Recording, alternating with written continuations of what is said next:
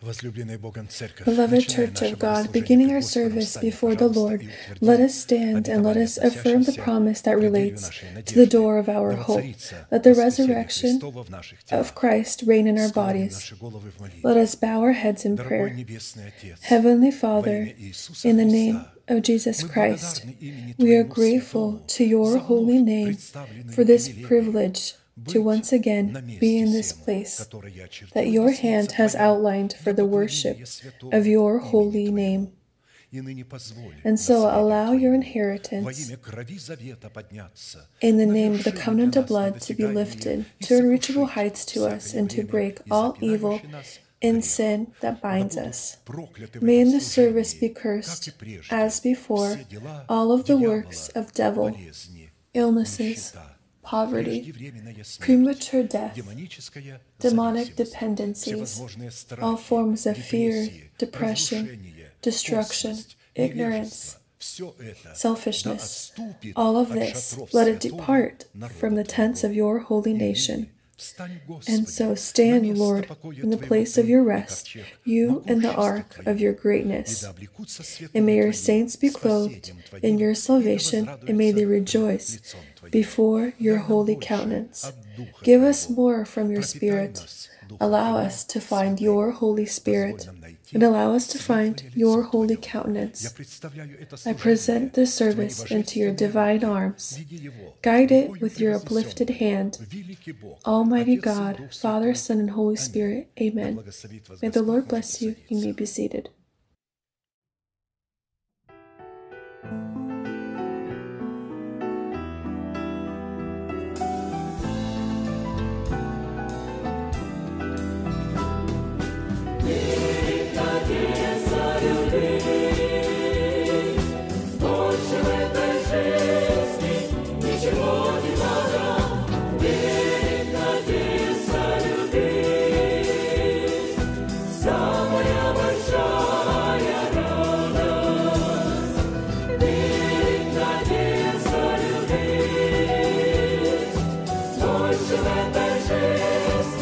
Ничего не надо, верить, надеяться.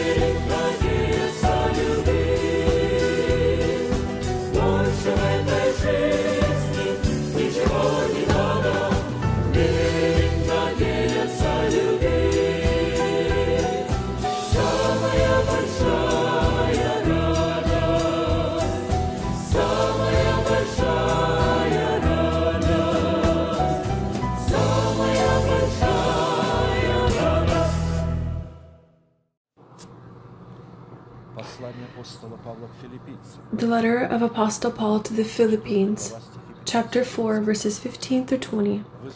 Now you Philippines know also that in the beginning of the gospel, when I departed from Macedonia, no church shared with me concerning giving and receiving, but you only.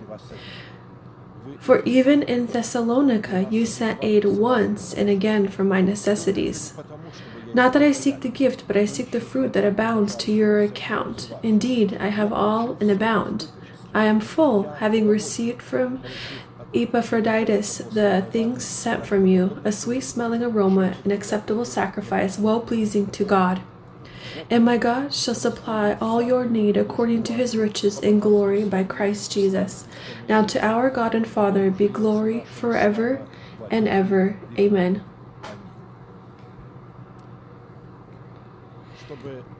In order to entice people into the formula of prosperity, oftentimes people are founded on not what they must do from their end in order to fulfill the will of God in ruling over material prosperity, but they focus on the fact that God desires for them to be prosperous materially. We know that in order for us to be materially prosperous, God's desire alone is not enough. God desires to save the whole world. However, only he who accepts the salvation on the conditions of God is indeed saved. In these words of Apostle Paul, there exists a few moments that define the conditions of what we must do, and these conditions are expressed not in our actions, but in our motives and our goals. Our goals that yield our correct state before God. Everything depends not on what we bring, but how we bring it. What goal we are pursuing, what our heart is like.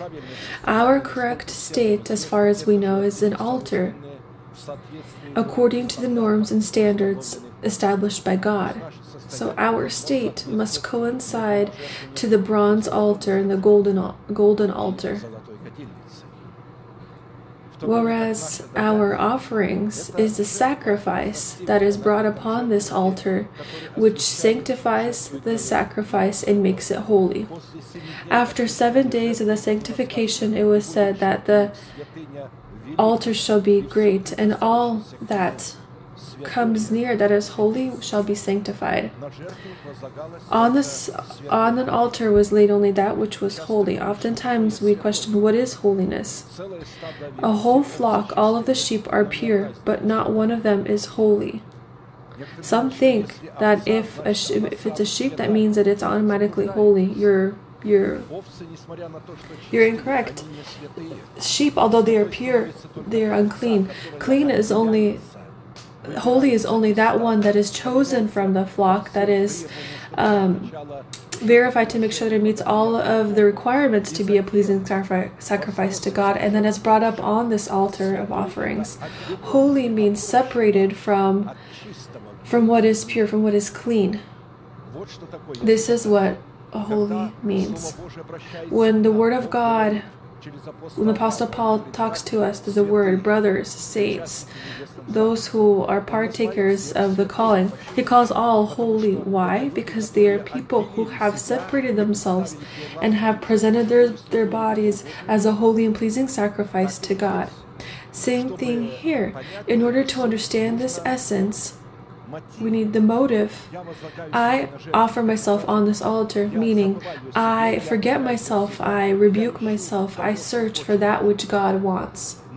But people offering their tithes unto the Lord, in these tithes they search for, if you give 100, you will get $1,000 back. God can multiply your blessings and so forth. For God, again, I repeat, it's unimportant what we bring, in what measure we bring it. Obviously, the measure must coincide to tithes. It must be a tenth. But the widow brings her daily food. Jesus pays attention of the apostles on her and says, look, she has placed more than all of these rich men. They bring from all their abundance, but she brings a sacrifice. What is a sacrifice? This was not tithes. Yes, she was part of the tithes. She was clothed in the format of tithes. She was a sacrifice. She had to hunger. She had to not just fast, but to hunger. She decided to remain in a hunger and to bring this offering. This offering, this sacrifice, is when we separate, when we rip away from us. This is that which is necessary to us. Sometimes we say about this necessary, I want to dedicate this to God. David had an instance before. He had desired greatly in battle, and the well of Jacob at this time was surrounded by the enemy, and he says, who will give me from the well of Bethlehem? And there were 3 people. They had returned, giving him. They had to go through the enemy tent camps. Of course, they were surrounded by all the enemies, but they had to gather this water and bring it to David. And when he was brought this water, he had strongly desired this water. But he said, I can't drink it. This is the blood of men who had brought it, and he poured it out to the glory of the Lord. How do you think the mind of a person, how to the glory of the Lord? How do you just take and pour this out on the earth? Yes, he just poured it out on the earth.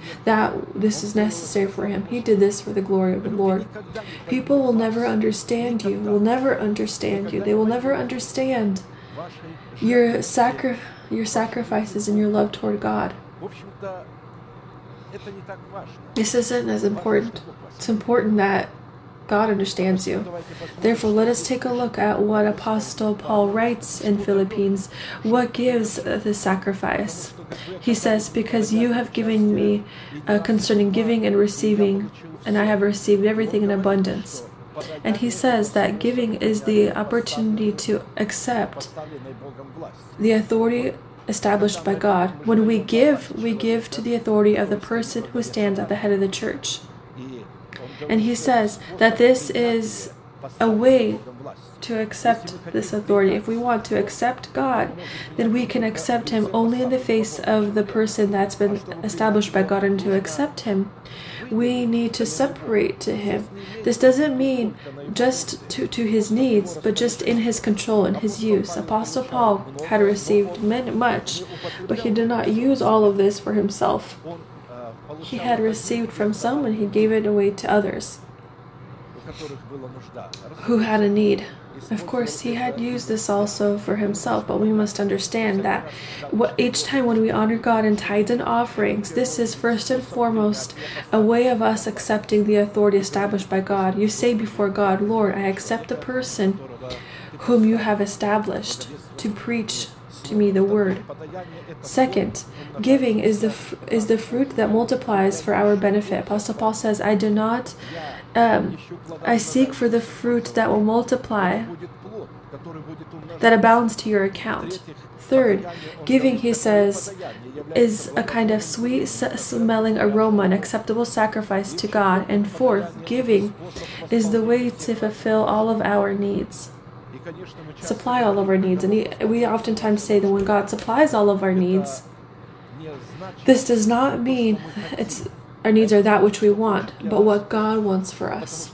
Because our desires very rarely coincide with the desires of God. And that which we consider necessary and that which God considers necessary also differs. Therefore, we must rejoice in that which we have. We must rejoice that we are the children of God and that what awaits us is a great future, a glorified future. The whole earth each of you will have a kind of riches and a kind of joy that today, if you take all of the riches and you take to you, it will be nothing in comparison to this. Of course, in order to trust this, you must trust in God and continue among all of this calamity and this dissipation. When this is not giving in churches, but this is the begging of money. When people are lied to, when they are told, can you give even more? Who will give more? Let's cast out the spirit of poverty. What are you talking about, the spirit of poverty? We are honoring God with that which belongs to him, but is in our control. And if we give above tithes, this is already a sacrifice. We rip it apart from ourselves. Because to each of us, for each of us, we have a way to, we say, this will wait. But the house of God, the food in the house of God, for me, is primary. Other things are secondary. Therefore, we will honor God in tithes and offerings right now, and we will honor Him and express our love toward Him and accept His authority over us. Let us stand, let us sing together. After the sunset will be a glorified morning, the song is called. Therefore, despite that night that has perhaps come upon us, we will remember that the night will not last forever. There will be the glorified morning that comes. Prophet Isaiah says, there will not always be darkness. And we trust in this glorified morning, the resurrection in our bodies. And therefore, after the sunset, a glorified morning. Honor to God in tithes and offerings is the quintessence of the preparation of our heart to hearing the word of God.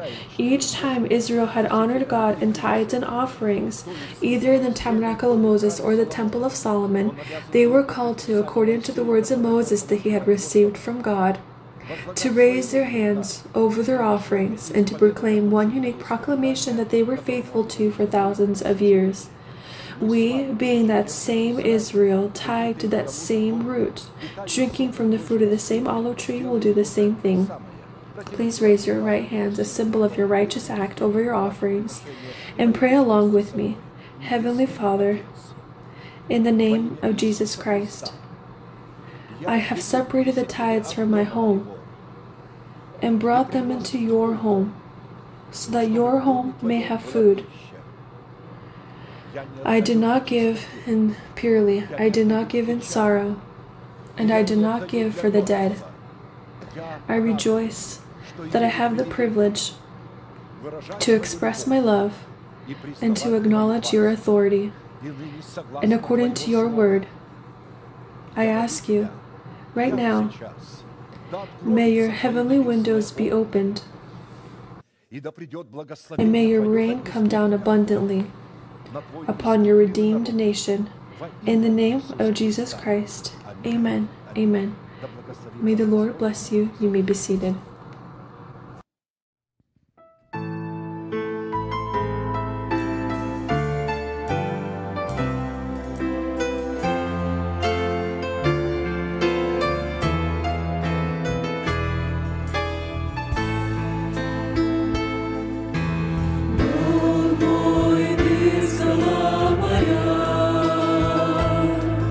На тебя я уповаю.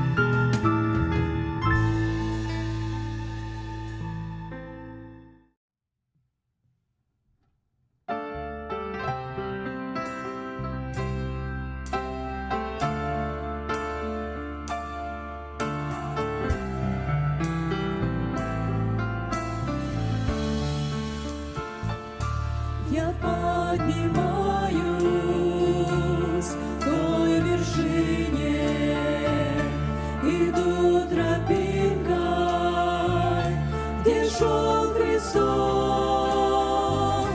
не раз споткнувшись, упал Мессия, но шел упорно, и грех наш нес. Я озираюсь на лобном месте, и сердцем вижу тот страшный крест, и кровь, и слезы, и жажду мести, и в муках стоны я слышу здесь.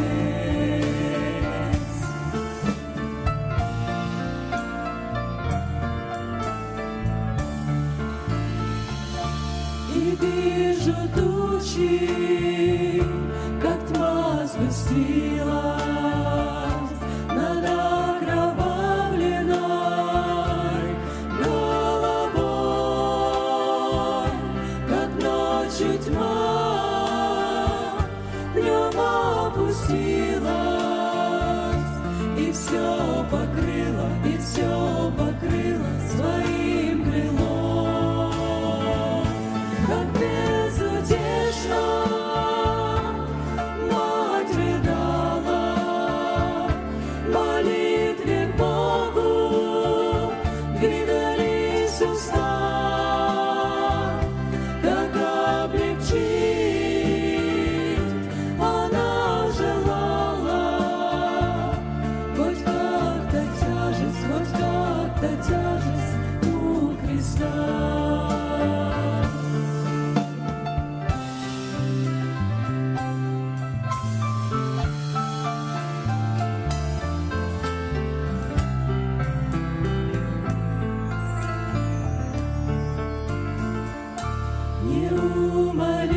Неумолимой толпа стояла, не дрогнет сердце у палачей, а жертва кровью все истекала за нас идущих от людей. Но не напрасно та кровь святая на землю пала, окрасив крест, та кровь на душу людскую пала, евангельскую принявший весть.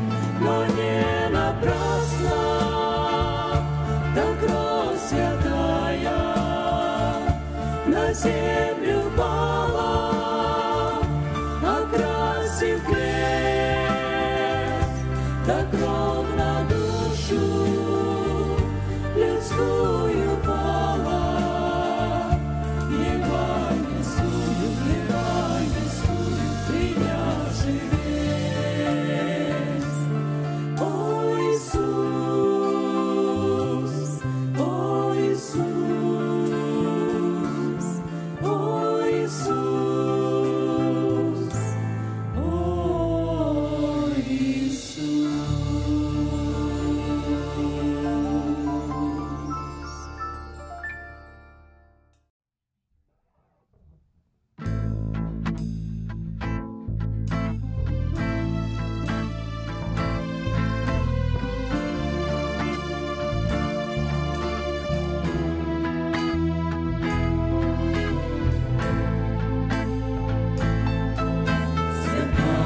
Церковь о тебе предания,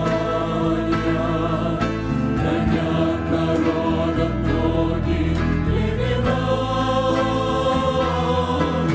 Из первых дней своих земных скитаний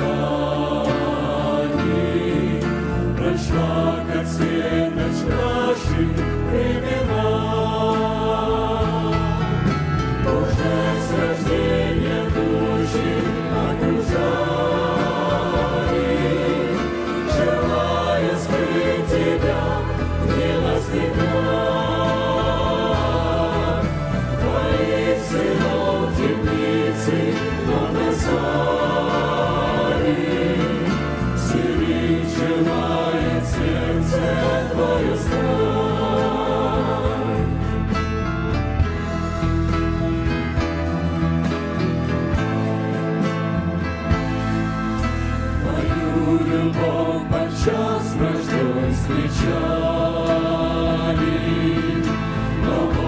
же было у тебя детей,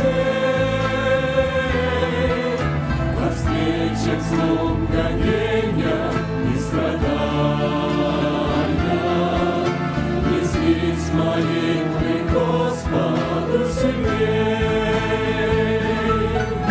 и Бог лишь знает, сколько было горя, и слез пролилось у твоих детей. Собрать бы все в одно большое море, от первых до последних наших дней.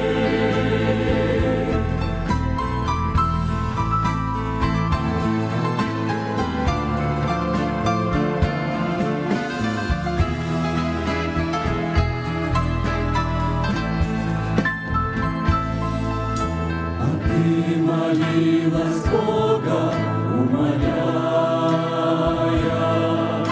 чтоб Он простил обидчиков твоих, и никому худого не желая. Представь Иисусу слабых и больных, как часто тьма крылом своих касаясь, дурнила свет любви в твоих рядах.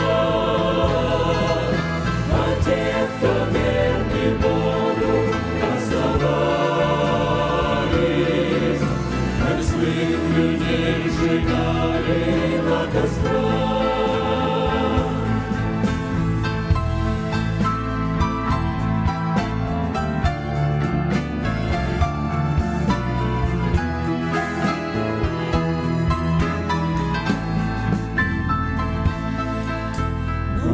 Сильнее адских мук терзаний,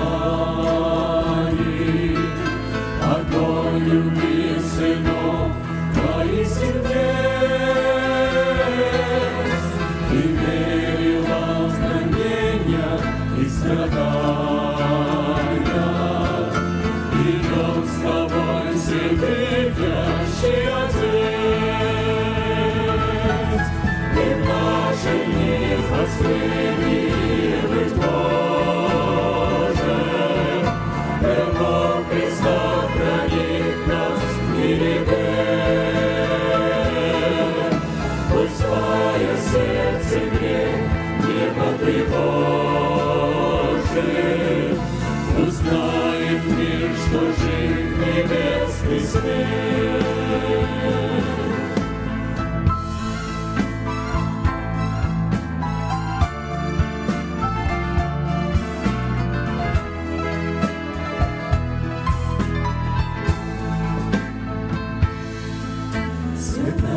Церковь о тебе предания,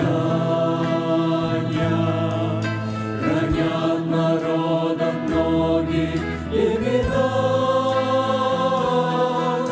Ты с первых дней своих земных скитаний прошла, как светоч наши времена.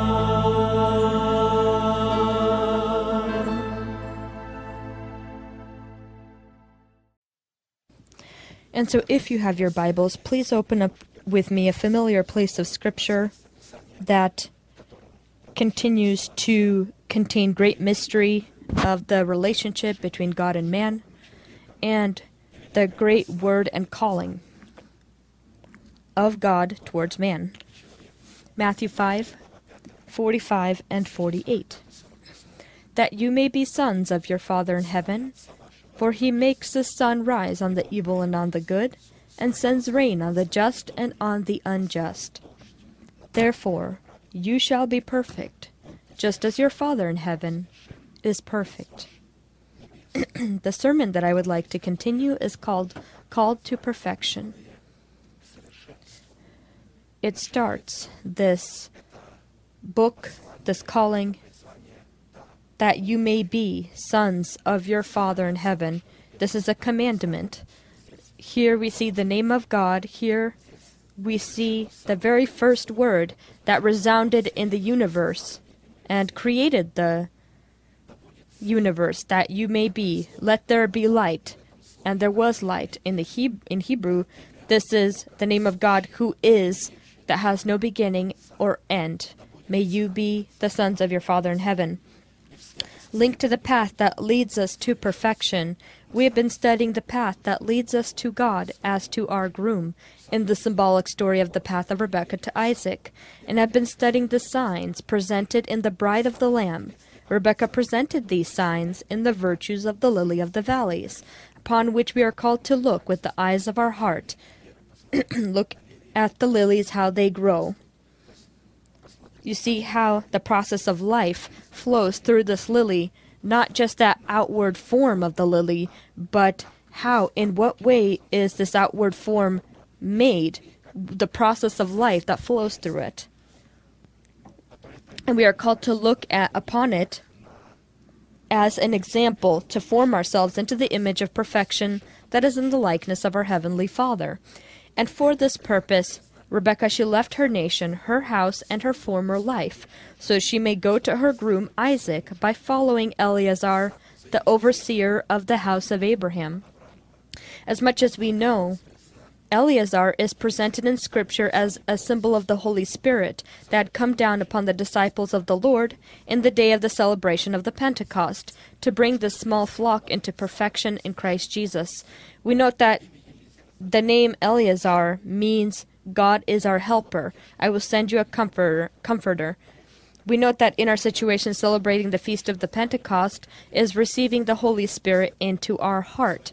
Receive him not as a greatly honored guest, but as the Lord and Master of our life, which will allow us to bind ourselves to the Holy Spirit upon the conditions that are written in Scripture, so we can be led by the Holy Spirit and have evidence of our sonhood.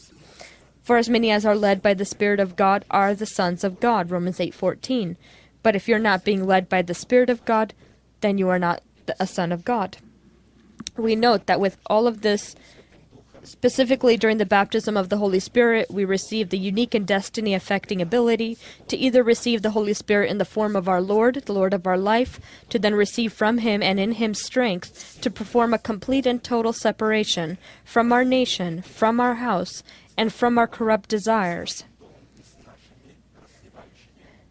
To then, in the Holy Spirit and through the Holy Spirit, bear to God the fruits of righteousness, that is, lead a godly life that carries the power of the resurrection of Christ, or receive the Holy Spirit in the form of a dear guest, and continue to remain in the dependence of your nation, your house, and your corrupt desires. A person not taught how to receive the Holy Spirit as the Lord of his life will never be able to bind himself to the Holy Spirit, and understandably will not be able to be led by the Holy Spirit, in result, or to follow after him to perfection, the perfection that is in Jesus Christ. In result, this person will lose his sonhood or his salvation. We've noted more than once that in accordance to Scripture, a person can speak in tongues and not have insufficiency in any gift, and at the same time remain a person of the flesh, not having the Spirit, and will resist all that comes from the Spirit of God. Apostle Paul said this directly to the Corinthians. You don't have insufficiency in any gift, but I couldn't speak to you as people of the Spirit, because you are people of the flesh. A person that is in spiritual childhood resists the things that come from the Spirit. They don't have the Spirit means that they received the Holy Spirit not as their Lord and Master, but as a guest, and he then left. The speaking in tongues gift they still have, and it remains, but the Holy Spirit left, and you've all born and grew up in those kinds of churches where the Holy Spirit was a guest. He was invited at every service as a guest and sang songs to him. Holy Spirit, you are a guest from heaven. And he remained a guest there, and people would leave and completely not think about the fact that if he came as a guest, then why have you left him? Why? If he remains there and you come back and he's still there, then you don't have to re-invite him every time you're coming into the service. For such happens with everyone born from the Spirit. You don't know where he goes or from where he came and where he's going. But this is the false interpretation is to be able to confirm in themselves that the Holy Spirit is their guest, that they can do whatever they want and command the Holy Spirit and tell the Holy Spirit what he should be fulfilling, fulfilling their personal will, even the sinful desires they have. Therefore, speaking in tongues and practicing spiritual gifts is a spiritual experience, but it is not called to make us spiritual and to change our character into the character of Christ, the character we inherited from the sinful conduct and life of our fathers. Therefore, to change our character into the character of Christ, we are given the truth of the cross of Christ, contained in the teaching of Jesus Christ, that came in the flesh, called to separate us from our nation, our house, and our fleshly desires. In a particular format, we have already looked at the essence and the difference between our cross and the cross of Christ. These are two completely things. Jesus had his cross, we have our cross. When Jesus said, who will not take up his cross, he didn't mean to take his cross. No one will be able to carry the cross of Christ. This was his cross. And no one will be able to carry the cross of their neighbor. We look at another person and say, how is he able to take all of this? They are able to because it's their cross. But the cross is not in suffering. People think that cross is suffering.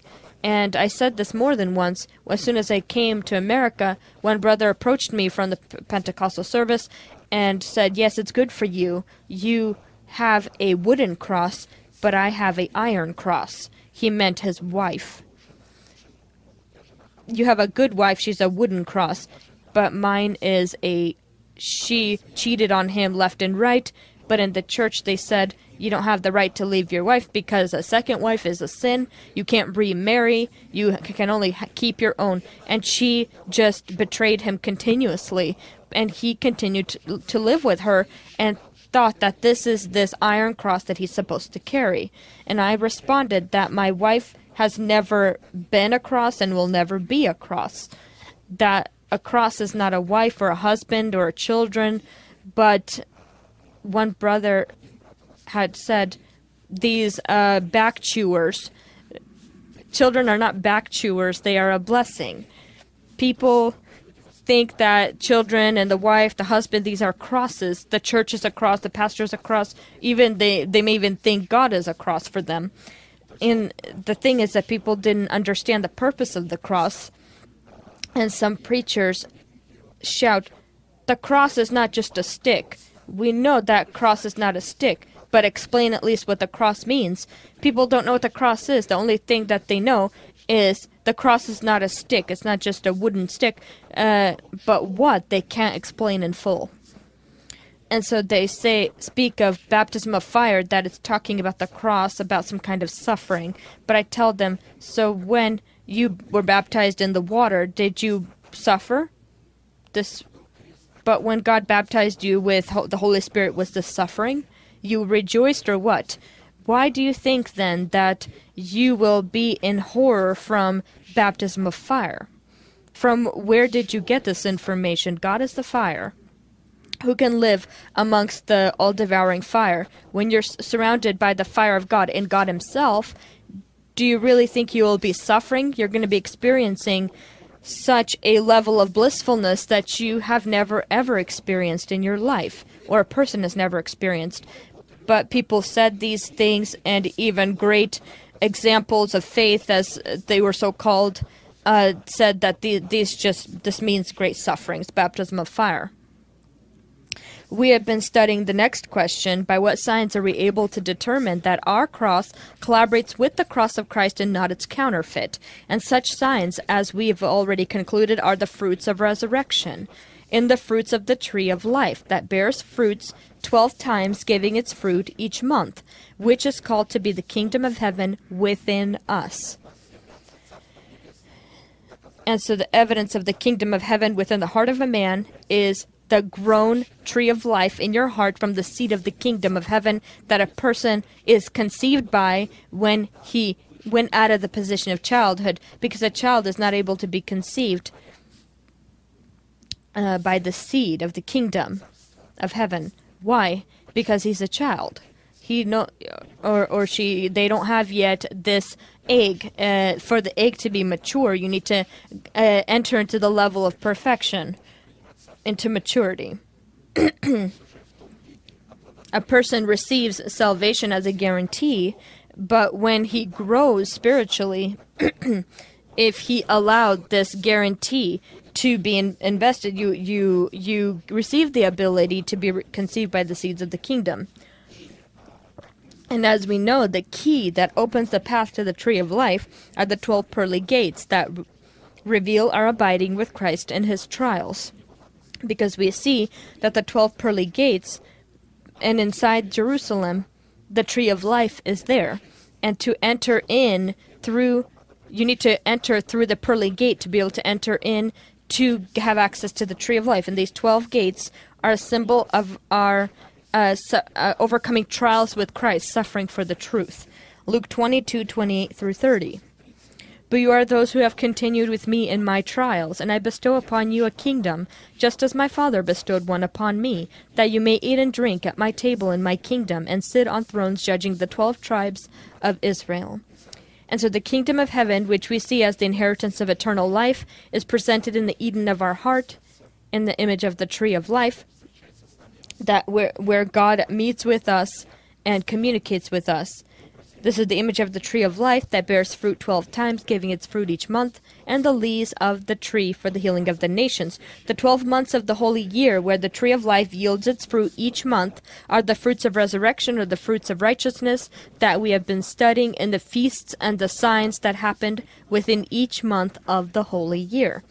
To be able to determine what fruit we need to bear to God, what this fruit needs to be of or consisted of, we had been studying the feasts and the signs that were within each of the months of the holy year. And it began with the month of Nisan, or Aviv, which is about May, springtime. This was the first month, and the 14th month of this month was the Passover. In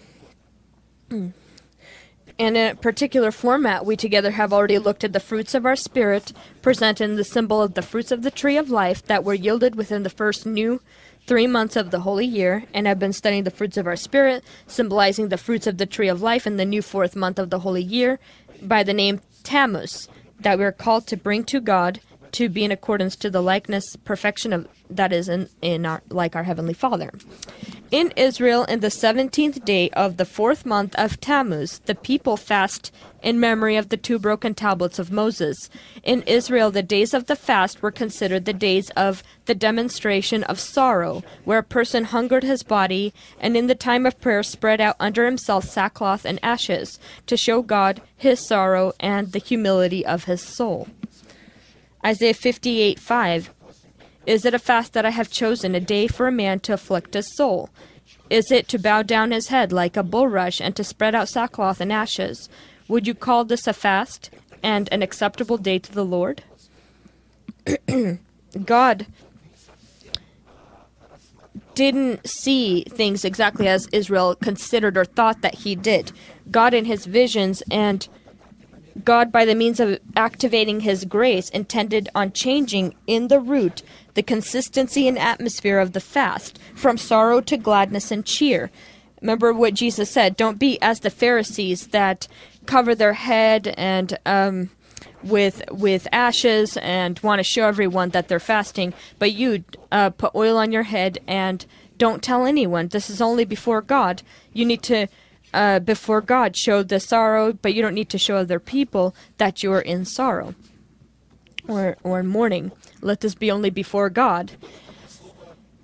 Then the word of the Lord of hosts came to me, saying, Thus says the Lord of hosts, the fast of the 4th month, and the 17th day was when the tablets were broken. The fast of the 4th month, the fast of the 5th, the fast of the 7th, and the fast of the 10th shall be joy and gladness and cheerful feasts for the house of Judah. Therefore, love, truth, and peace. Zechariah 18:19. So these fasts that they are doing, they will be a joy and gladness for them, upon the condition that they will love, truth, and peace. In this situation, to examine whether the breaking of the 2 tablets of the covenant truly happened specifically in the 17th day of the 4th month, it is enough to count back 40 days from the 17th day of the 4th month, which will put us at the 7th day of the 3rd month. This was the day of the new moon when Moses went up on Mount Sinai. And so when the 40 days finished, the 17th day, he returned and he broke the tablets of the covenant. And so again, this was the day of the new moon when Moses went up on Mount Sinai. If you want to find out, this was the 7th day. In the 3rd month after the children of Israel had gone out of the land of Egypt, on the same day of the new moon, they came to the wilderness of Sinai. For they had departed from Rephidim, had come to the wilderness of Sinai, and camped in the wilderness. So Israel camped there before the mountain. And Moses went up to God, and the Lord called to him from the mountain, saying, Thus you shall say to the house of Jacob, and tell the children of Israel, You have seen what I did to the Egyptians, and how I bore you on eagle's wings, and brought you to myself. Exodus 19 through 1-4. The new moon of the 3rd month is a symbol of birth of the new person created in accordance to God in righteousness and holy truth. The 40 days within which time God wrote the 10 commandments of his covenant with the nation of Israel is a symbol of the state of spiritual childhood. The breaking of the 2 tablets of the covenant was a mark of coming out of this or exiting out of this position of spiritual childhood into spiritual maturity, where we also see the days of purification finished. And only after the days of purification were finished on the 40th day, a male child was able to be presented before the Lord to be dedicated to God. Jesus was also dedicated in the same way. When he was dedicated, and so he was born to die on the 40th day. This was his dedication for the work that he was to do, so that he would be broken.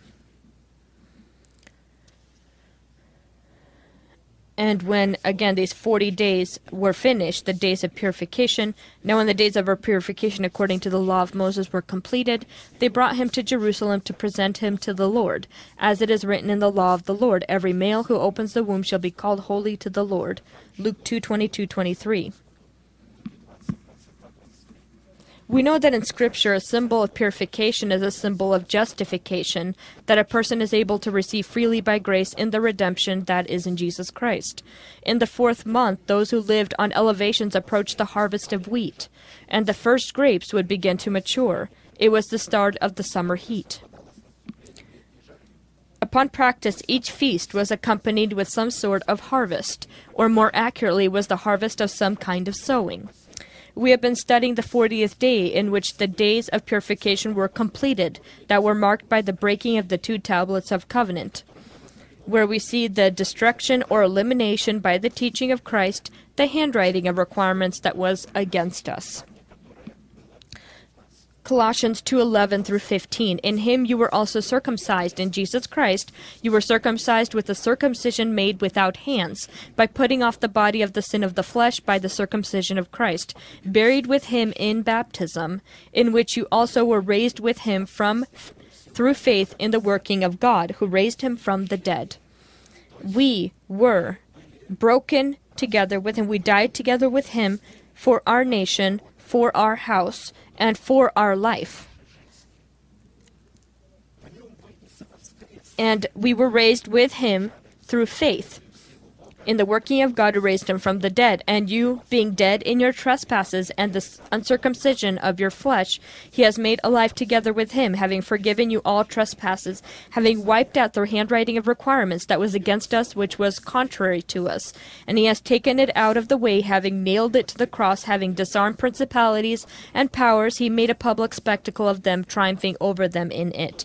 He took power from the principalities and powers, because the power of sin is the law of Moses. He took away this power because he brought another law. With this law, he destroyed that law. Colossians 2:11-15. If a man will not bear fruits of the new 4th month that is revealed in the 2 broken tablets of the covenant, so that he can have evidence of the fact that he is in Jesus Christ by the law of Moses, died for the law of Moses so he can live for God and live by God, then he will forever lose his salvation that he received in the format of a guarantee. We are given in credit the salvation when we receive justification, and we need to invest it so that we can regain it, so it no longer be credit or a guarantee to us. This will be then the righteousness of our heart. Here's what Apostle Paul says in Galatians 2:19 and 20. For I through the law died to the law, that I might live to God.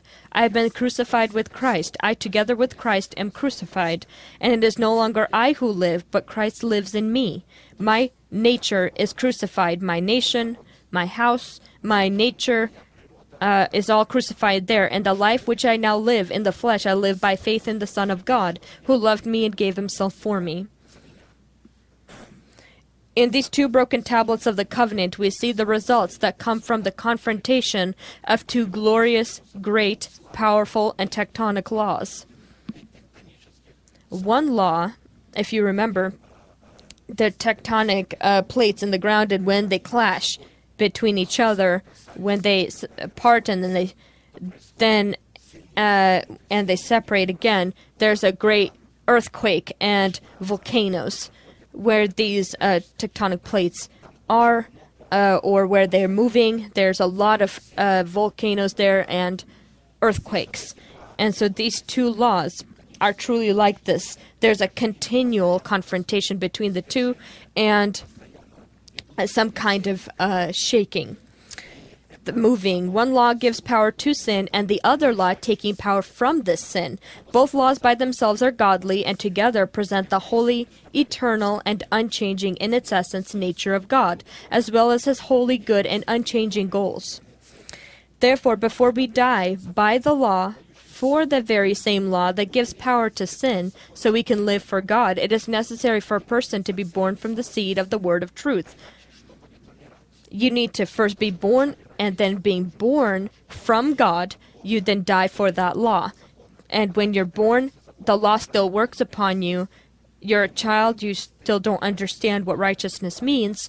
You are given justification, but you don't understand it. You can call yourself a Baptist or a Pentecost or whatever you may call yourself, but the law of Moses still has effect upon you, and you are under the law. You think that you're under grace, but you will be under grace when by the law of Moses you die for this very law of Moses. And this can happen when you come out of this position of spiritual childhood. You will not receive spiritual things as foolishness or heresy, and will not be resistant of them. James 1:18. Of his own will he brought us forth by the word of truth, that we might be a kind of firstfruits of his creatures. Only born from the seed of the word of truth can we then stand before the opportunity and requirement to die for the law by the law, to live for God through crucifixion with Christ. We need to differentiate the form of justification that we receive in the moment of our birth from the seed of the word of truth from the other form of justification that we are called to receive as a confirmation of the previously received justification, which is the fruit. In other words, the fruit that we grow from the seed of the word of truth. As there exists a great difference between the seed of justification, by how we are born from God, and the fruits of the seed, where our justification bears fruits of righteousness and receives confirmation of righteousness. Abraham was a righteous man.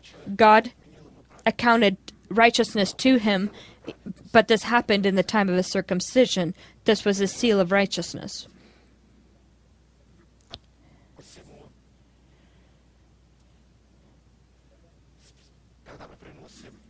And so to bear by the tree of life the fruits of the fourth new month, that is demonstrated within our heart, or the heart of a man, as the kingdom of heaven that has come in power, identified in the two broken tablets of the covenant, establishing our justification, in which we are called to bear fruits of righteousness.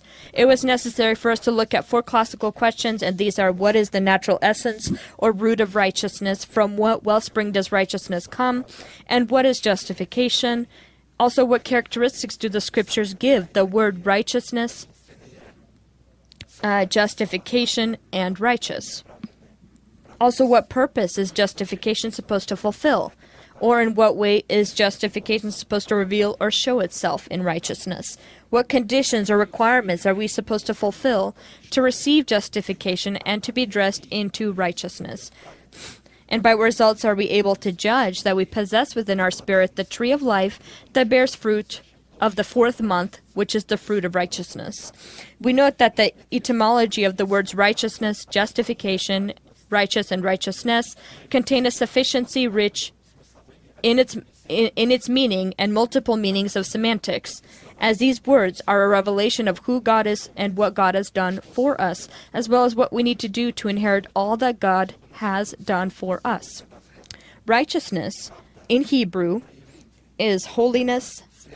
It's the law, the covenant, and justification. Righteousness is lawfulness, fairness. It's a commandment, statute, and regulation. Righteousness is judgment, justice, fairness. Righteousness is directness, faithfulness, and truthfulness. Righteousness is constance, continuation, and immutability. Righteousness that is in God, the personified righteousness. This explains the character of God. Here we're talking about the character of God, about His righteousness. What does the righteousness of God consist of? Truthfulness, truth, wisdom, the light of life. Honesty, sincerity, and purity, the resurrection of life, the liberty of Christ. Justification that we already have is eternal redemption, purchase from bondage of sin and death, the elimination of guilt or not imputing of sin to a person of sin, taken into the personal belonging and lot of God, adoption, and the resurrection from the dead. The word righteous, when it talks about man here, is a holy, acceptable, and guiltless person. Holy is one who belongs to God, God's belonging. This is an upright person, honest and fair, free from the oath, not bounded by sin, dead to sin, living for righteousness, being in a covenant with God, relying and trusting in God, pleasant, finding the favor of God, honoring God with your tithes and your offerings, abiding in God and rejoicing in God, spreading the fragrance of Christ. Righteousness as holiness, as a work of righteousness, is hope and trust in God. This is accepted by God. Hope and trust in God is seen by God as righteousness. Faith that God is and that He is a rewarder of those who seek Him. Peace with God, based upon a covenant with God. Sanctification of your dedication. That it means protection of your dedication. You dedicate yourself, and now you protect that dedication by sanctifying yourself continually. If you somewhere came in contact with sin, you immediately repent to continually keep your dedication pure and undefiled by sin. Righteousness is an observation of the justice of God. Righteousness is expressing holiness and performing justice. It's expressing upright joy, remaining in your church, offering to God a sacrifice of praise, honoring God with tithes and offerings, and revealing virtue in your faith. That, as you know, there's the continual fruits, that you have virtue, knowledge, self-control, perseverance.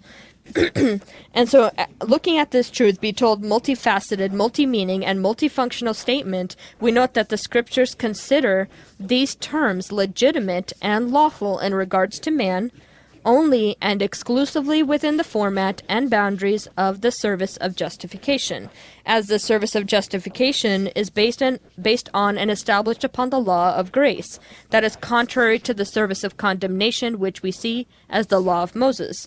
And if in the service of condemnation the format of the law of Moses carved upon the the tablet stones and written by God were given to the sinful and lawless man, and in result gave power to sin and condemned him to death, then following the breaking of the two tablets where a person received justification, new tablets of the covenant were carved and written now not by God but by man, This symbolizes the implementation and writing of faithfulness and righteousness upon the heart of a man that already possesses justification by the fact of his birth, thanks to those very same 2 broken tablets.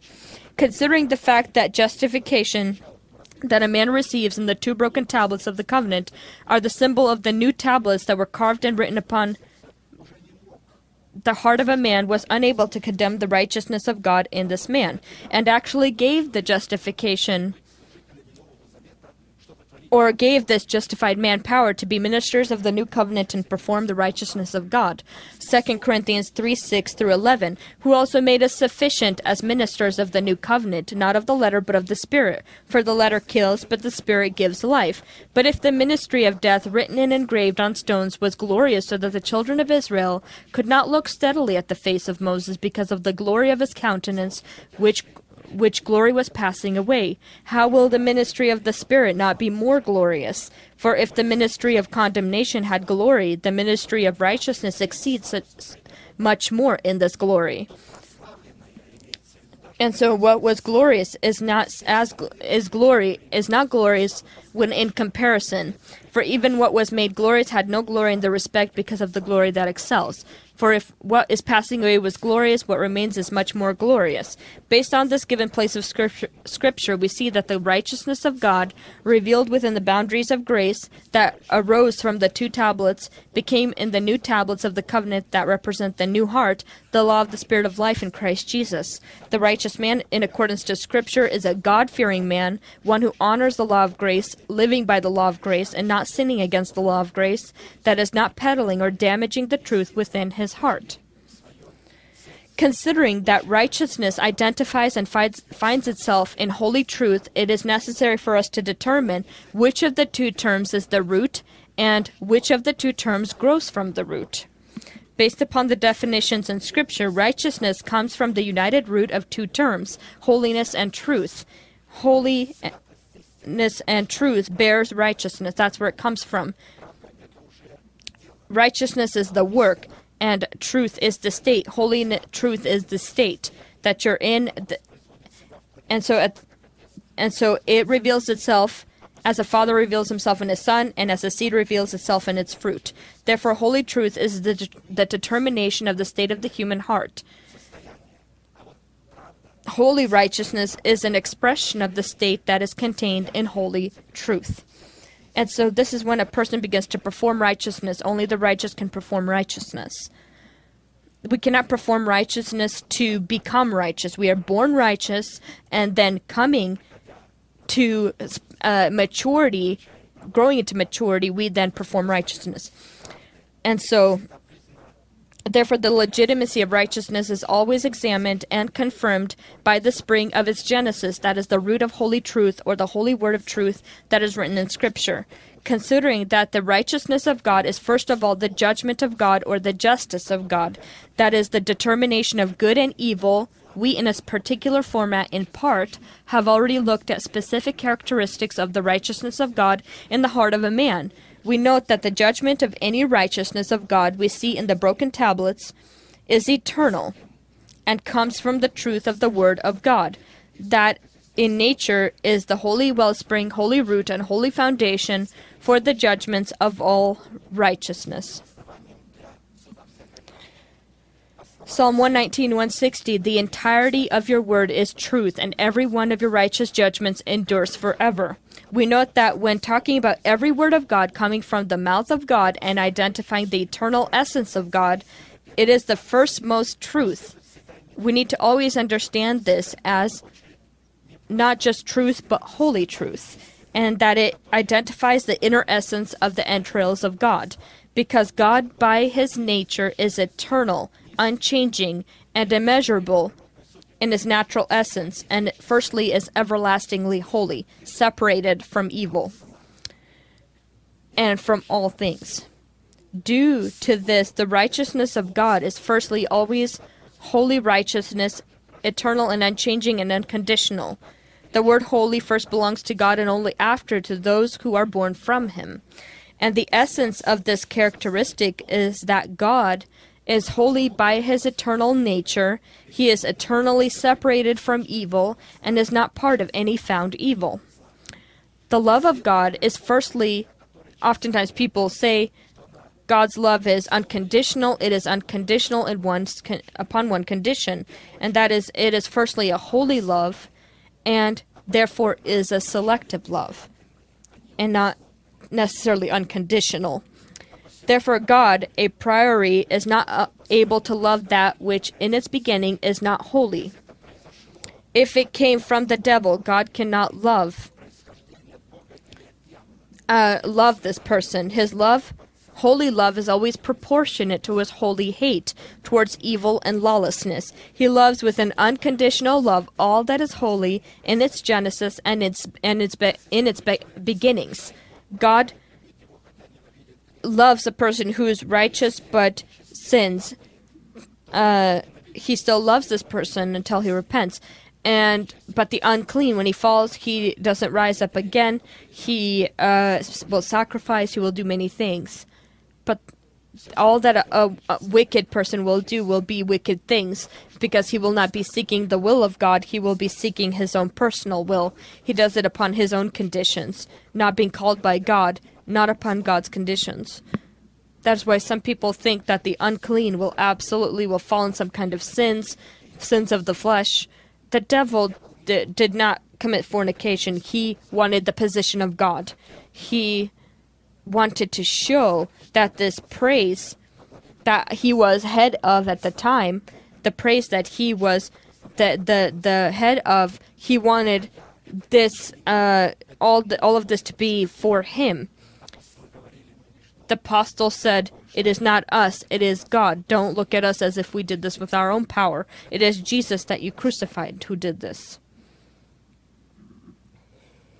And so God loves with an unconditional love all that is holy in its genesis or its beginning, and hates with an unconditional hatred all that is lawless in its genesis or its beginnings. You love righteousness and hate wickedness. Therefore God, your God, has anointed you with the oil of gladness more than your companions. Psalm 45:7. Apostle Paul spoke these words in Hebrews as well. Righteousness and lawlessness are two battling with each other programs that out of a programmable system, that is either a person or an angel, are unable to reveal themselves or function. God from the beginning loved his holy righteousness in man and angels. His righteousness, his program that he placed into man and angels. And in order to place it there, it is necessary for this person to collaborate with God, for a person to be hungry and thirsty for this. And from the beginning hated the profane to him lawlessness in man and angels together with those men and angels. Further, carriers of lawlessness as the angels that did not keep their position. The angels in the beginning they were pure but did not keep their position, as men also who did not accept the love of truth and defiled the temple of their spirit, are vessels of his Son's scorching and powerful wrath. At the same time, carriers of his holy righteousness, keeping themselves from getting in contact with the lawless and with lawlessness, are vessels of his mercy, as it is written, Romans 9:22-24. What if God, wanting to show his wrath and to make his power known, endured with much long suffering the vessels of wrath prepared for destruction, and that he might make known the riches of his glory on the vessels of mercy, which he had prepared beforehand for glory, over us whom he called, not just of the Jews, but of the Gentiles also. He prepared them for glory, although they did not see this glory yet, but it was inside of them, but they didn't see this outwardly. But God prepared that, and in a specific day, God will cover them in glory before he raptures them, to show the difference between those who serve him and those who don't serve him. In a specific format, as much as the Lord has allowed in the measure of our faith, we have already looked at the personified essence of the righteousness of God, that is in the Heavenly Father, the Son of God, and the Holy Spirit, and have been studying the righteousness of God in the holy people in the format of their justification and their righteousness. Therefore, we shall continue to study the purpose of the righteousness of God, in some aspects of righteous ways or paths of God, by which we will be able to judge, and other aspects we also will see in Scripture, and after which we will turn to study the purpose of the righteousness of God in the heart of a man.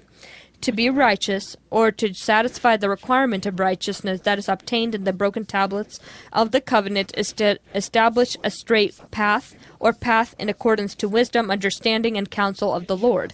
Proverbs 21:29-30. A wicked man hardens his face, but as for the upright, he establishes his way. There is no wisdom or understanding or counsel against the Lord. If you paid attention, in the given place of Scripture, a hardened face is the definition of a person that is unclean, that distorts or corrupts his path before God. And this corruption consists in him placing his mind and his wisdom in the place of God's mind and wisdom. At the same time, the face of a righteous man is defined by him keeping his path straight before the Lord.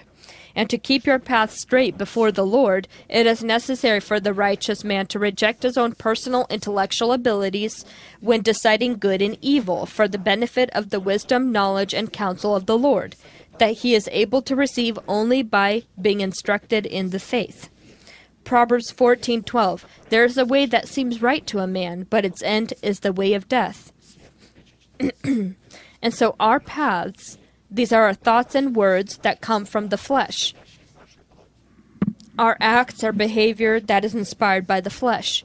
Our ideas and our goals presented as the will of God. These are being led by prophecies that contradict the spirit of the word. These are good deeds or virtues that come from the flesh. This is seeing gifts as the fruits of the Spirit. This is being led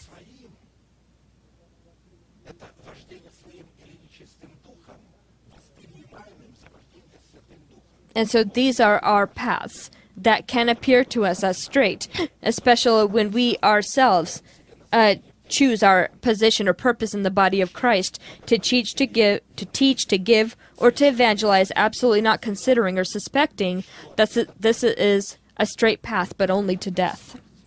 It only appears to us as straight, but this is the path of death. The straight path is the revelation of God that comes from the Urim. This is the path of the commandments and statutes of the Holy Scriptures. This is respect of the structure order of God's theocracy. This is accepting over yourself the authority of the delegation of God. This is the thoughts of the righteous. This is being led by the Holy Spirit. This is a path that is forthright, faithful, straightened out, righteous, straight, just, and fair, truthful, correct, pleasant, and pleasing to God. Jeremiah 35:15. It says, I have also sent to you all my servants, the prophets. God revealed his paths, his ways. I also sent to you all my servants and the prophets, rising up early and sending them, saying, turn now everyone from his evil way.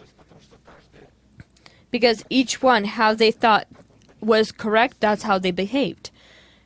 Amend your doings, and do not go after other gods to serve them.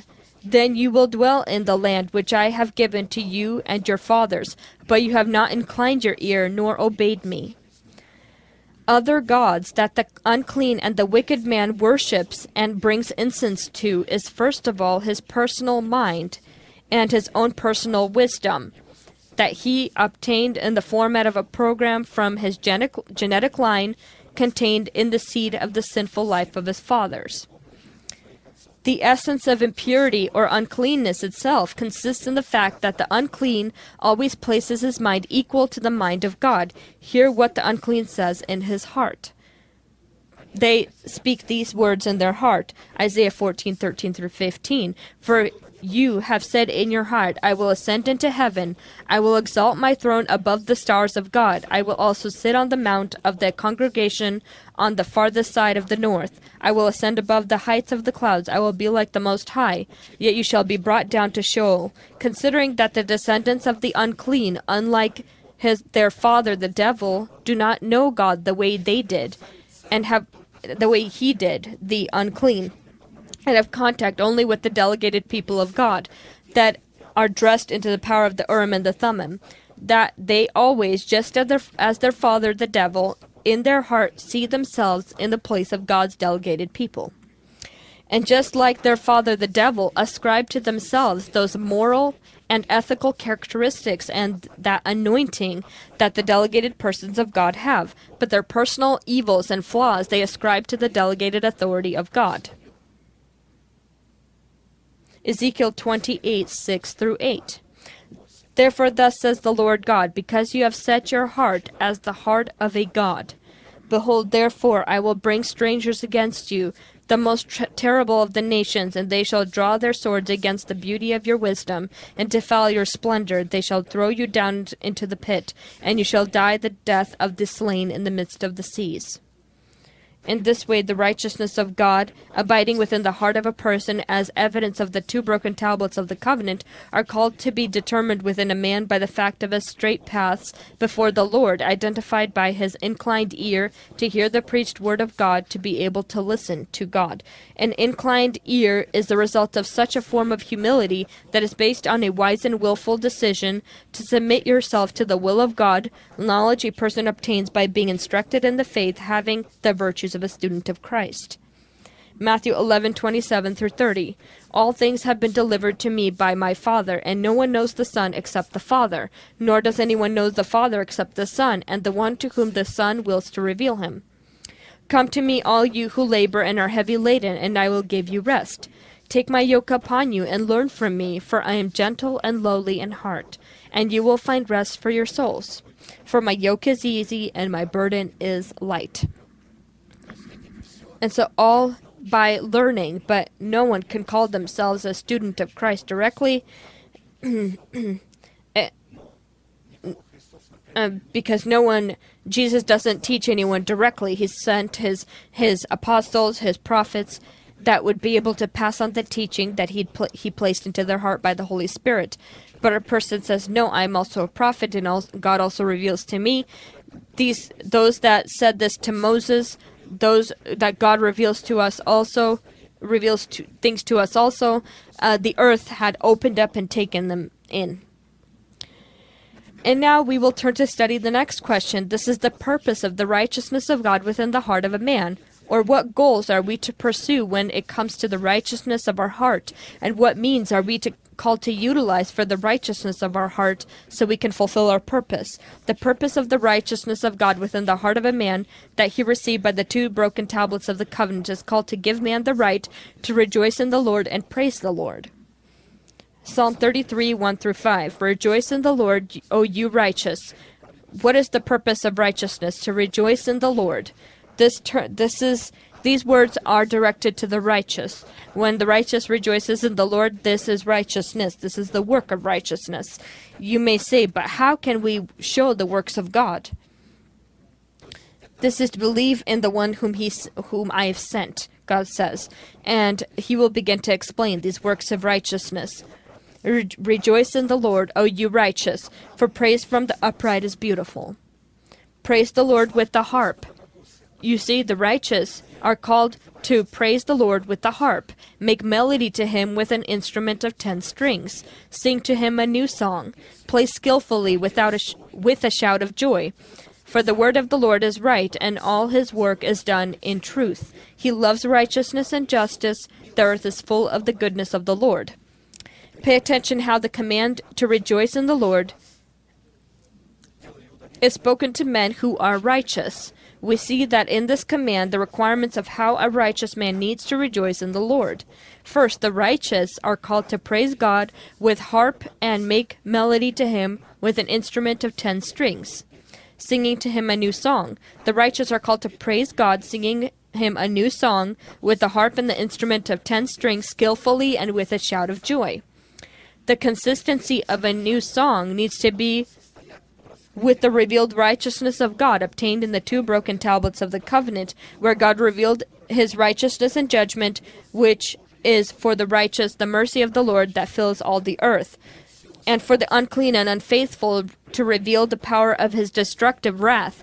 It's talking about such a new song that is the confession of the faith of our heart in the redeeming blood of Jesus Christ. You think that when people sing that his blood has redeemed me, that they truly are singing a new song. To sing a new song, you need to be a new person. You need to be justified, and you need to sing it as righteousness. We will sing this song eternally, And in heaven, the 24 elders and the 4 living creatures, they lay their crowns down and they sing a new song. Lamb, you are worthy to receive. For you were slain for us, and you redeemed us by your blood from all nations, languages, tribes, and peoples, and have made us kings and priests, and we will reign on the earth. The 24 elders and the 4 living creatures are the representatives. These are from all nations and all peoples. These 4 living creatures, the 4 teachings, people that are in the 4 teachings that have 3 within each one. So the righteous man is a new man created in accordance to God in Christ Jesus in righteousness and holy truth. A new song is the truth about the blood of Christ that is contained within the boundaries of the teaching of Jesus Christ that came in the flesh. Revelation 5:6 through 11. For some, when I explain places of scripture with my words, they say there's no places of scripture like this, so I will read them.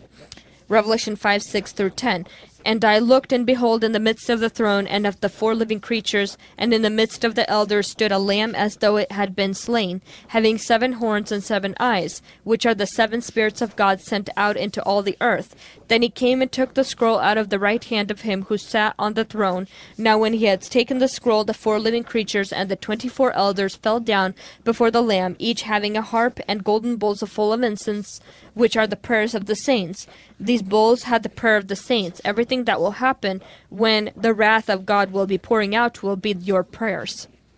These will be your judgments, your righteousness. You need to learn to proclaim the righteous judgments of God upon the earth and upon impurity. Not a tolerant love, but God's judgment. And they sang a new song, saying, you are worthy, these 24 elders and the 4 living creatures, you are worthy to take the scroll and to open its seals, for you were slain and have redeemed us to God by your blood out of every tribe and tongue and people and nation, and have made us kings and priests to our God, and we shall reign on the earth. You don't need to interpret, it's already explained here. Being a young person, I oftentimes heard from the religious leaders the interpretation of the 24 elders, the 12 patriarchs, and one said these are the 12 patriarchs and the 12 apostles together. But I told him, but it says here that these are peoples of every tribe, tongue, and people and nation. And he said, where? And I said, it's written right there. And he says, truly it's written there. Did I never read this before? He asked. And so with himself, he began talking to himself about this.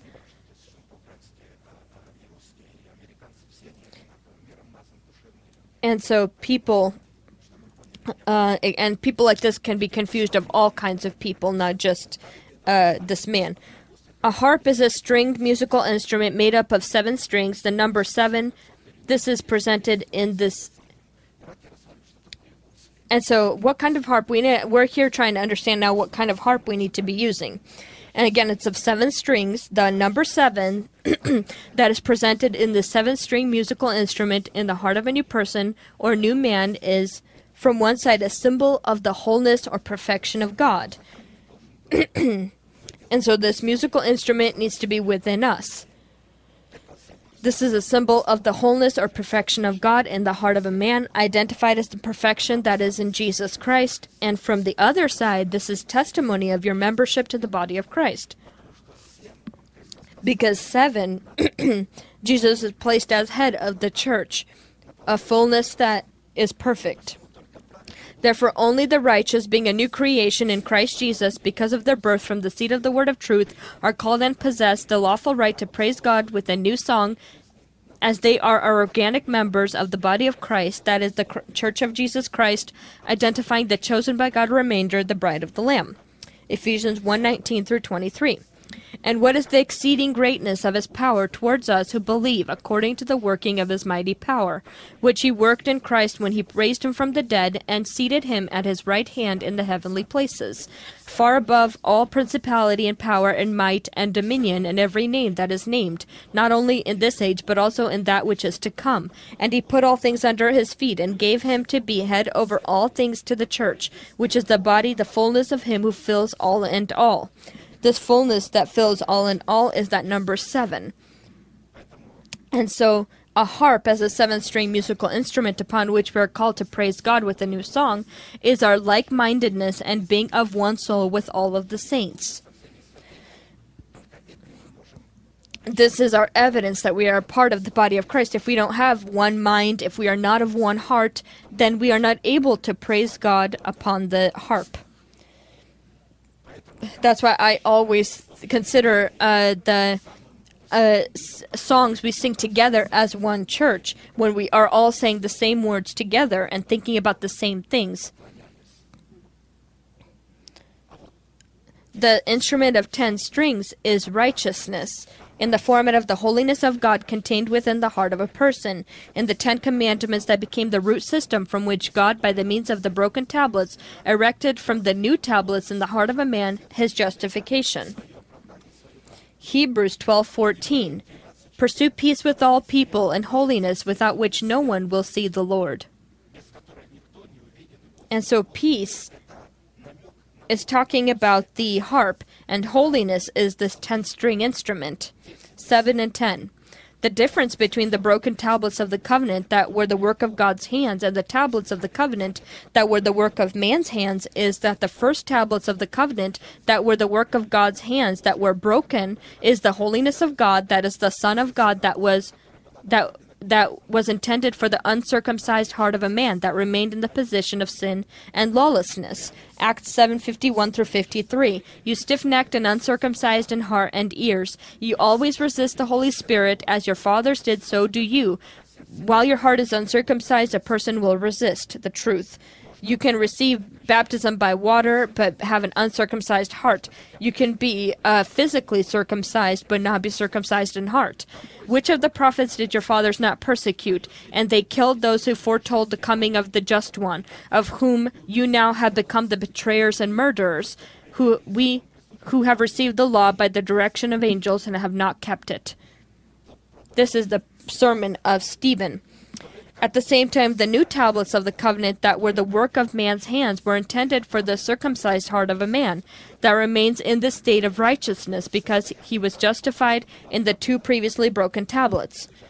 And further, the new tablets of the covenant that were of man's hands and written by man's hands are the symbol of the grace of God received into the heart of man from the seed of the word of truth, where God does not account sin to you. Because in the broken tablets of the covenant that present the crucified Christ, God reconciled with himself peace between himself and people.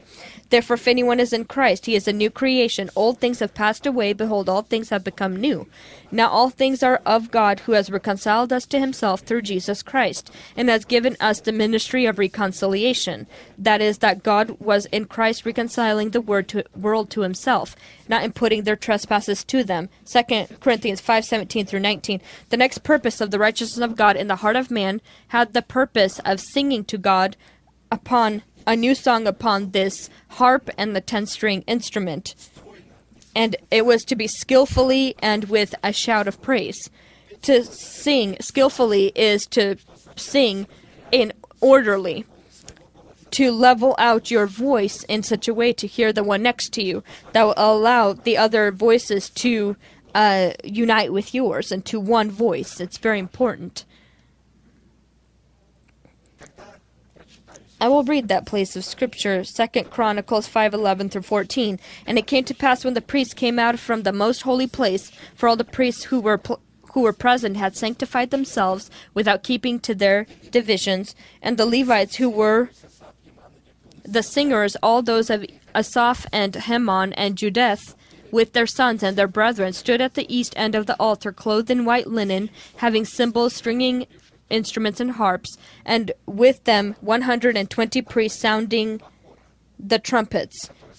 It was about 3,000 people and 3 different choirs. Approximately 3,000 musicians and 20 priests sounding the trumpets. And indeed it came to pass, when the trumpeters and singers were as one, to make one sound to be heard in praising and thanking the Lord. And when they lifted up their voice with the trumpets and cymbals and instruments of music,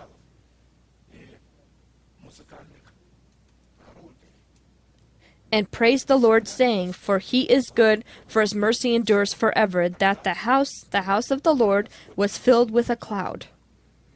And the priests were not able to stand because of the glory of the Lord that had filled the house. They all fell down.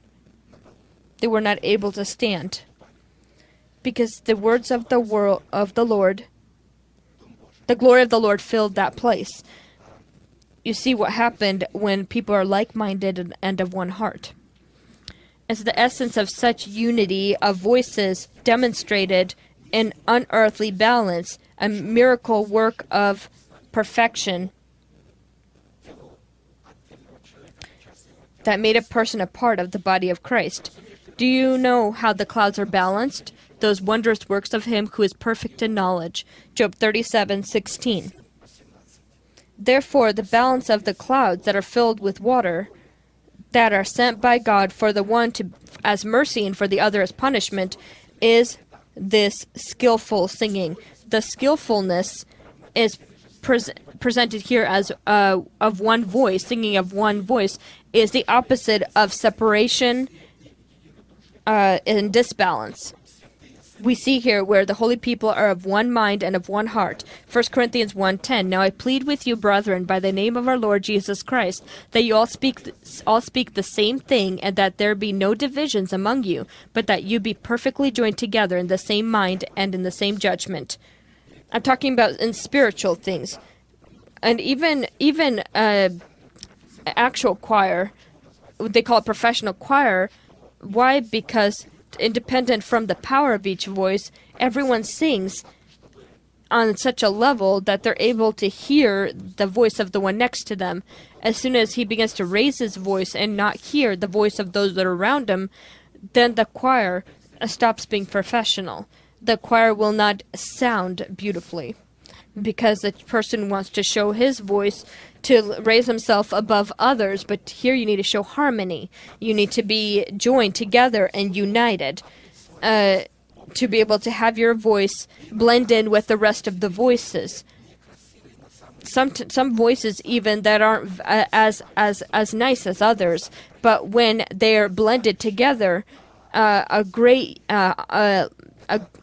sound is made, or great melody is made. All know this, those who direct choirs and those who know music, what the unition of voices, joining of voices means.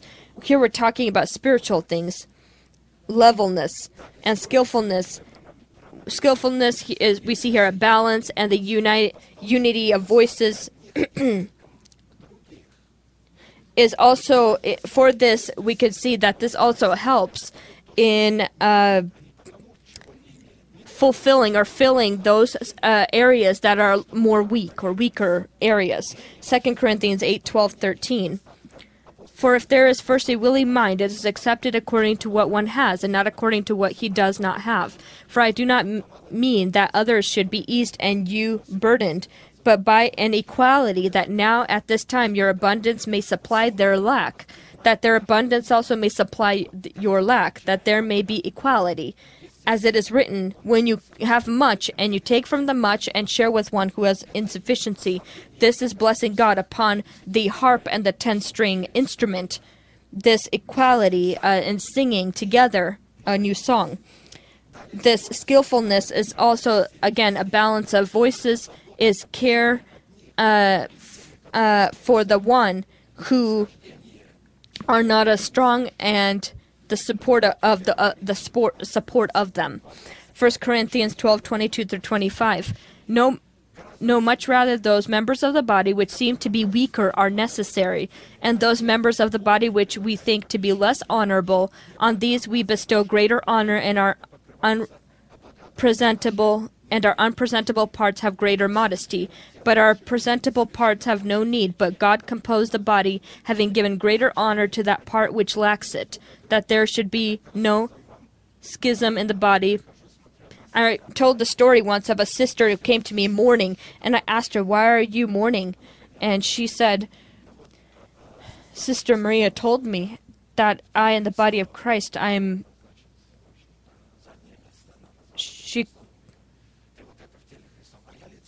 She said that the sister said that you are the back area and I am the face, or the bottom area of a person, or the buttocks area." And I asked her, are you able to forgive this sister? And she said, "For the sake of the Lord, I can forgive her." But when you forgave her, you became the face and she became the other place. To comfort the sister, we truly, when we do this, we don't have the right to call each other, or even call ourselves as the body of Christ when we begin to say these things to others. And so skillfulness, as the balance of voices or the unity of voices, is a unique principle of growing of the holy people into a holy temple, where every individual person receives the ability to build themselves into a temple of God by the Holy Spirit. Now therefore you are no longer strangers and foreigners, but fellow citizens with the saints and members of the household of God, having been built on the foundation of the apostles and prophets, Jesus Christ himself being the chief cornerstone, in whom the whole building being fitted together grows into a holy temple in the Lord, in whom you also are being built together for a dwelling place of God.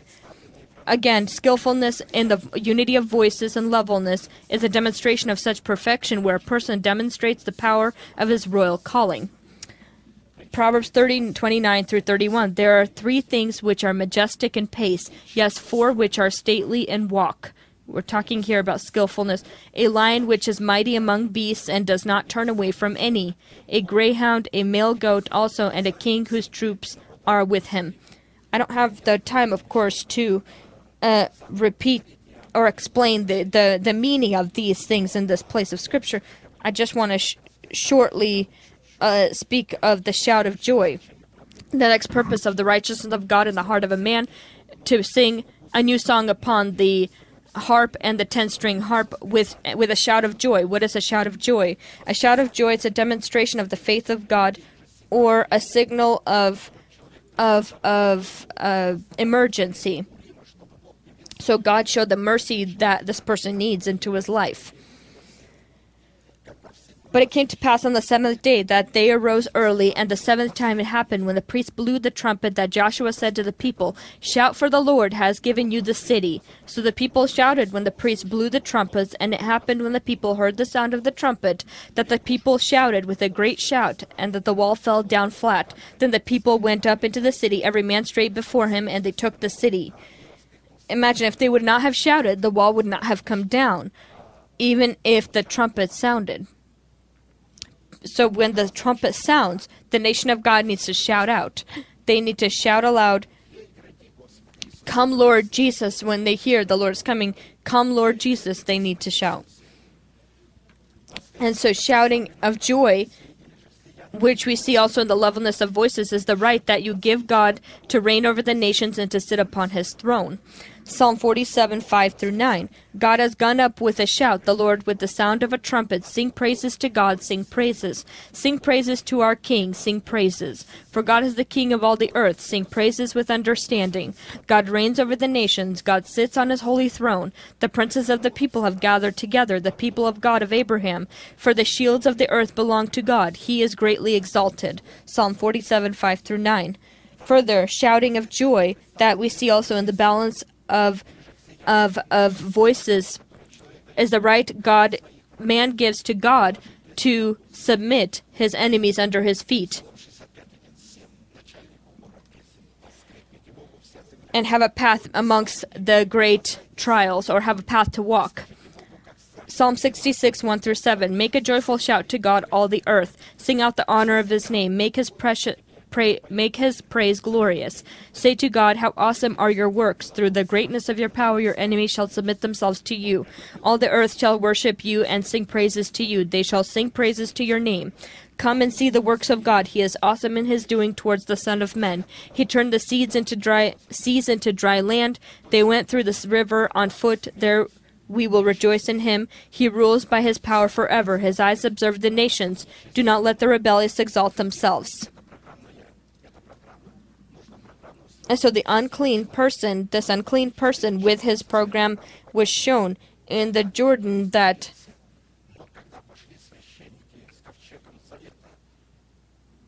if you remember that the priests, they were holding the ark and they entered into the Jordan River, the waters then stopped and divided the waters so that the rebellious not exalt themselves. Further, shout of joy shown here in the balance of voices or unity of voices is the expression of boldness to serve the Lord and enter into his courts with praise. Psalm 100, 1 through 4. A psalm of thanksgiving. Make a joyful shout to the Lord, all your lands. Serve the Lord with gladness. Come before his presence with singing. Know that the Lord, he is God. He is he who has made us and not we ourselves. We are his people and the sheep of his pasture. Enter into his gates with thanksgiving. Considering that our time is up, we will right now pray to our Lord. We will thank him to reveal righteousness or to show your righteousness to God is praising God upon that harp and the 10-string instrument that's in your heart. To sing a new song to God, thank him that we are redeemed because of the shed blood upon the cross, not because we did something ourselves correctly, but that because of the shed blood, we are who we are today. And we right now have the opportunity to worship and to begin to praise God, to sing a new song before him upon those harps and the 10-string instruments that are within us and that we possess, to sing skillfully and with a shout of joy. Let us bend our knees and pray. And when we begin to sing this way, Jordan will be parted. The waters, the Jordan River will be parted, and our sicknesses will start stepping away. We wait here for you at the altar. The Holy Spirit is here to break the shackles of discomfort and that feeling of unworth. I'm going to be praying your prayer, and I ask you to deeply believe, to trust yourself. Entrust yourself to God. He loves you with an unconditional love because you're born from him. You're holy from your beginnings. You're righteous in your beginnings and independent from what may have happened with you, whatever sin you may have done, whatever the devil may say about you, whatever the doctors or your neighbors may say about you, whatever your husband may have said or your wife in irritation. The God is on your side. He justifies you, and he is ready to show his glory and his power. Close your eyes. Lift your hands to God.